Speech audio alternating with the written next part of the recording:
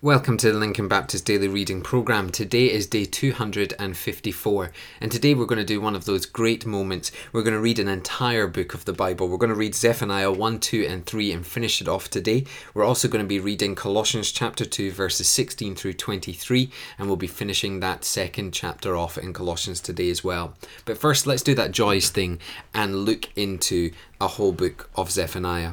Zephaniah may be the only Old Testament prophet who had royal blood in his veins, but his kinship with King Josiah didn't prevent his preaching a message of judgment at a time when the king was leading the nation in a religious reformation. Both Jeremiah and Zephaniah saw what the reform was not true revival, for it never got to the hearts of the people. It was only a surface change because the king promoted it and the people went along with whatever was popular. The prophet emphasizes the day of the Lord, a phrase we have met in Joel and we've met in Amos.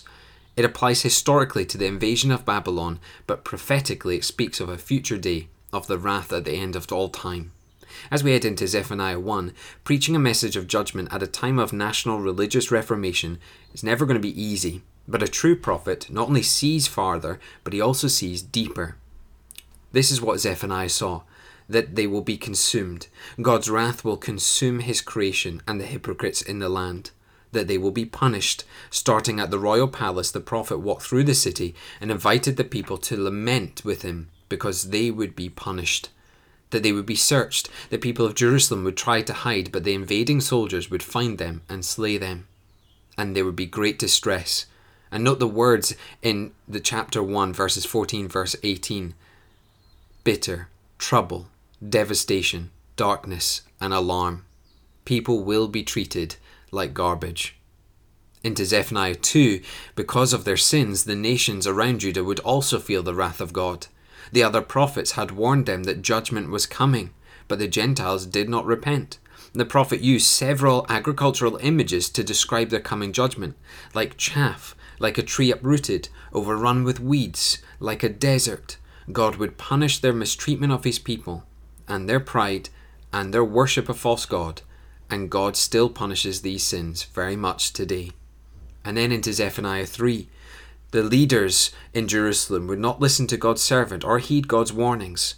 When God corrected them, they only committed greater sin. The time had come for God to judge them, and it does not pay to test the long-suffering God or tempt him, because God will bring swift punishment. But they would be restored. The prophet looked ahead to the last days when the people would be regathered and restored to their land. They would call on him, serve him, and have nothing to fear. And that is why the end of the story is rejoicing. The people will rejoice and sing because their discipline is ended. The enemy has been defeated, and the Lord is king over Israel. Do you know, we've seen this quite a few times in the last few weeks, where the Lord brings judgment, and that judgment can feel painful. That judgment can feel like we're further away from God rather than close to God's blessing. But that judgment doesn't have our destruction as the end goal. That judgment has rejoicing at the end goal, because God is molding us and shaping us and sanctifying us so that we would be more like him, so that we could be in his presence as presentable and holy and pleasing children of God. And so don't lose heart if you feel like you are going through the rigor at the minute. Don't feel like it's all lost, because God is working in your life. You mean something to God, and that is why God is working in your life, so that you could be presentable to him and enjoy his presence. As we head into Colossians 2 in the second half of Colossians, we're looking at the reasons why we shouldn't be captivated by empty philosophies. And we see here two more things in the second chapter: that no one should judge us. Legalism is the robber here, stealing your liberty in Christ and making you live by a religious regulation. And also, no one should defraud us. Here the culprit is religious mysticism that replaces spiritual nourishment from Christ with empty but exciting religious experiences.